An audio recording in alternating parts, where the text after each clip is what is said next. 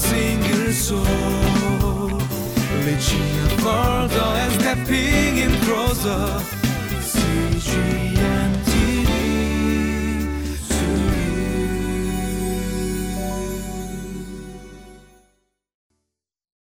Good day everyone, and welcome to today's Living Life. We all have hobbies that we love that sometimes we keep doing in different ways, perhaps through the years in our lives. And for me, I like to collect things. I am a collector by nature. I'm usually collecting something or other. I think one of the first things I remember collecting is stamps. So I started with stamps. I actually don't know if I have any of that left anymore. Then I moved on to basketball cards, NBA basketball cards. Most kids in high school, in the 90s collected them. And then I started collecting DVDs, movie DVDs, until I realized it's basically pouring money into something that will die, right? DVDs, it's like low resolution now. So that was a bit of a waste of money and time. But something that has always persisted and that I'm still collecting and I hold on to dearly is my praise and worship CD collection. I have boxes of them at home. My wife has implored me to at least throw the cases away. So why don't you just keep the CDs? You can get one of those giant books where you just keep the CDs, right? And I was like, no, I have to keep the whole thing as pristine as possible. And so even though I've actually digitized them now, so forth. But I love. And that's also kind of the beginning of my love for worship music and worship leading as well. And I had a goal way back with my brother actually to collect every live worship recording of CDs from a particular company and a particular group of worship leaders called Hosanna Integrity Hosanna Music. Some of you may recognize them. This is the label of the company where Don Moen, Ron Canoli, those people began with. And I remember coming across their mission statement, their corporate mission statement by Michael Coleman, the CEO president at the time. And he said, there is one thing we do on earth that we will continue to do in heaven. That is to praise and worship God. Right? That is their mission statement. They're the beginning of their mission statement. There are very few things that we will do here on earth that we will do in heaven. Worship is one of them. And nothing is more important to the central message of the Chronicles than the proper worship of God. So let's read the passage and then we'll continue.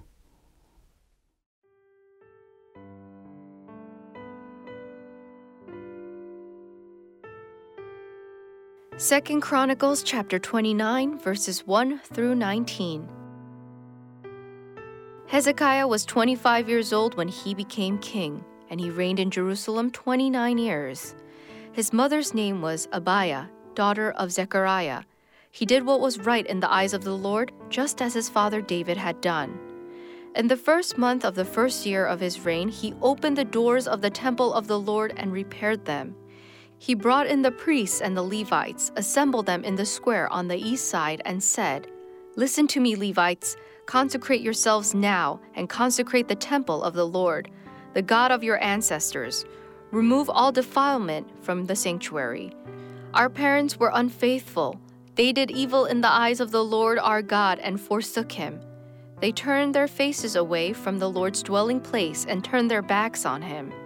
They also shut the doors of the portico and put out the lamps. They did not burn incense or present any burnt offerings at the sanctuary to the God of Israel. Therefore the anger of the Lord has fallen on Judah and Jerusalem. He has made them an object of dread and horror and scorn, as you can see with your own eyes. This is why our fathers have fallen by the sword, and why our sons and daughters and our wives are in captivity. Now I intend to make a covenant with the Lord, the God of Israel, so that his fierce anger will turn away from us. My sons, do not be negligent now, for the Lord has chosen you to stand before him and serve him, to minister before him and to burn incense." Then these Levites set to work. From the Kohathites, Mahath son of Amasai and Joel son of Azariah. From the Merarites, Kish son of Abdi and Azariah son of Jehalalel. From the Gershonites, Joah son of Zimmah and Eden son of Joah. From the descendants of Elizaphan, Shimri and Jael. From the descendants of Asaph, Zechariah and Mattaniah. From the descendants of Heman, Zaiel and Shimei. From the descendants of Jeduthun, Shemaiah, and Uzziel. When they had assembled their fellow Levites and consecrated themselves, they went in to purify the temple of the Lord, as the king had ordered, following the word of the Lord. The priests went into the sanctuary of the Lord to purify it. They brought out to the courtyard of the Lord's temple everything unclean that they found in the temple of the Lord. The Levites took it and carried it out to the Kidron Valley. They began the consecration on the first day of the first month, and by the 8th day of the month they reached the portico of the Lord. For 8 more days they consecrated the temple of the Lord itself, finishing on the 16th day of the first month. Then they went into King Hezekiah and reported, "We have purified the entire temple of the Lord, the altar of burnt offering with all its utensils, and the table for setting out the consecrated bread with all its articles. We have prepared and consecrated all the articles that King Ahaz removed in his unfaithfulness while he was king. They are now in front of the Lord's altar."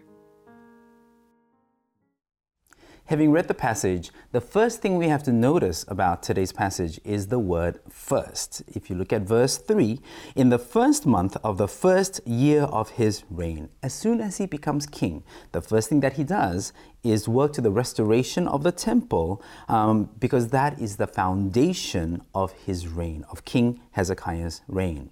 King Ahaz, Hezekiah's father, goes down in history as one of the most evil and idolatrous kings of Judah. But his son Hezekiah is recorded in the books of Chronicles as one of the best kings. Last month, I talked a little bit about the importance of parental guidance and upbringing as we looked at the transition from King Solomon to his son King Rehoboam in 2 Chronicles chapter 10. Rehoboam turned his back on the wise counsel of the advisors to his own father, King Solomon, just to spite his father, who had already passed away, and to basically reject his father, right, even after he became king. Today, we see almost the perfect reverse, a son turning his back on the evil and sinful ways of his father to return, not just himself, but the whole nation back to God. Now, this is the reason that Hezekiah is regarded and recorded as one of the best kings in the book of Chronicles. He is counted among King David, Solomon, and Josiah. And you recognize these names. I mean, the first two are some of the biggest names in the Old Testament. Hezekiah has 4 chapters devoted to him, and it is the most after Kings David and Solomon. And there is one word that unites these 4 kings together as being prominent and holy as well, and that is the word consecrate. All other occurrences of this verb in the book of Chronicles are in the narratives about King David, Solomon, Hezekiah, and Josiah. And what does it mean? To consecrate means to sanctify, to prepare, dedicate, be holy, and to be made separate. So the first thing that Hezekiah did when he became king was to ready himself and his whole nation to worship. It's interesting that worship has a readiness stage that we see in today's passage, and that is consecration. This is the preparation for worship. The restoration of the temple involved 2 stages, 2 parts. The first is the purification stage of the temple, and it's caused by the removal of everything that is unclean, we see in verse 16. And the second is the consecration of the temple structure and its furnishings and implementations by the offering of sacrifices that we'll see in the next 2 days. So verse 16 says that the priests went into the sanctuary of the Lord to purify it. They brought out to the courtyard of the Lord's temple, everything unclean that they found in the temple of the Lord. The Levites took it and carried it out to the Kidron Valley. So what Hezekiah is doing is he's turning the clock back on the temple to reset it to the days before King Ahaz's influence, making it worship ready and worship worthy. When you go home after a long day outside, I'm sure you wash your hands, right? We've had a couple of big scares like SARS and so forth, bacterial viral outbreaks. And so we've been drilled and taught to wash our hands. But for me, I did that, but until a couple of years ago maybe, when I had a baby, I didn't really think about my clothes. right? I would wash my hands, but not so much my clothes. And so often I'll go home, wash my hands, but then I'll still be wearing the clothes because I like wearing comfortable clothes. I'll just plop down on the sofa, on the bed, on the floor of my home, just in the clothes that I spent the entire day outside with. Now, clean hands with a full set of dirty clothes, especially in today's age of microdust, is still unclean, right? The best practice is to actually take your clothes off first, wash your hands, and then put on new clothes. Then you would be clean. And I think sometimes in this way, in haste, when we turn to God and we turn to God in dirty clothes, and we come to God with our dirty clothes, in our dirty clothes, asking God to make us clean. But the best practice would be to take our dirty clothes off first, to remove the unclean as the priests and the Levites were doing, to be consecrated, to be prepared. Then we can be washed. And this is something that we will see in the next 2 days. The restoration of the temple is the getting ready for the heart of worship, to turn back to God, to worship, to basically return to the heart of worship, to return to worship itself as a verb and also as a noun.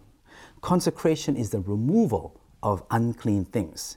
To remove as in to get rid of. Verse 16, it says they took the unclean things out to the Kidron Valley. And the Kidron Valley comes out actually quite so often in the Old Testament, and it usually denotes a border of some kind, as in removed, far removed and away. Out and away, far. That is what we need to do with the unclean things in our lives before we come to worship. We can come to God just as we are, right? Even dirty and sinful. If we do so in the name of Jesus, God will not turn us away because God's own Son is right there vouching for us. But as we grow, and if we are to grow, we grow by understanding the Word of God and by being obedient to the Word of God. And that teaches us to consecrate, to prepare, ready ourselves for worship. And that is a powerful message and lesson for us today.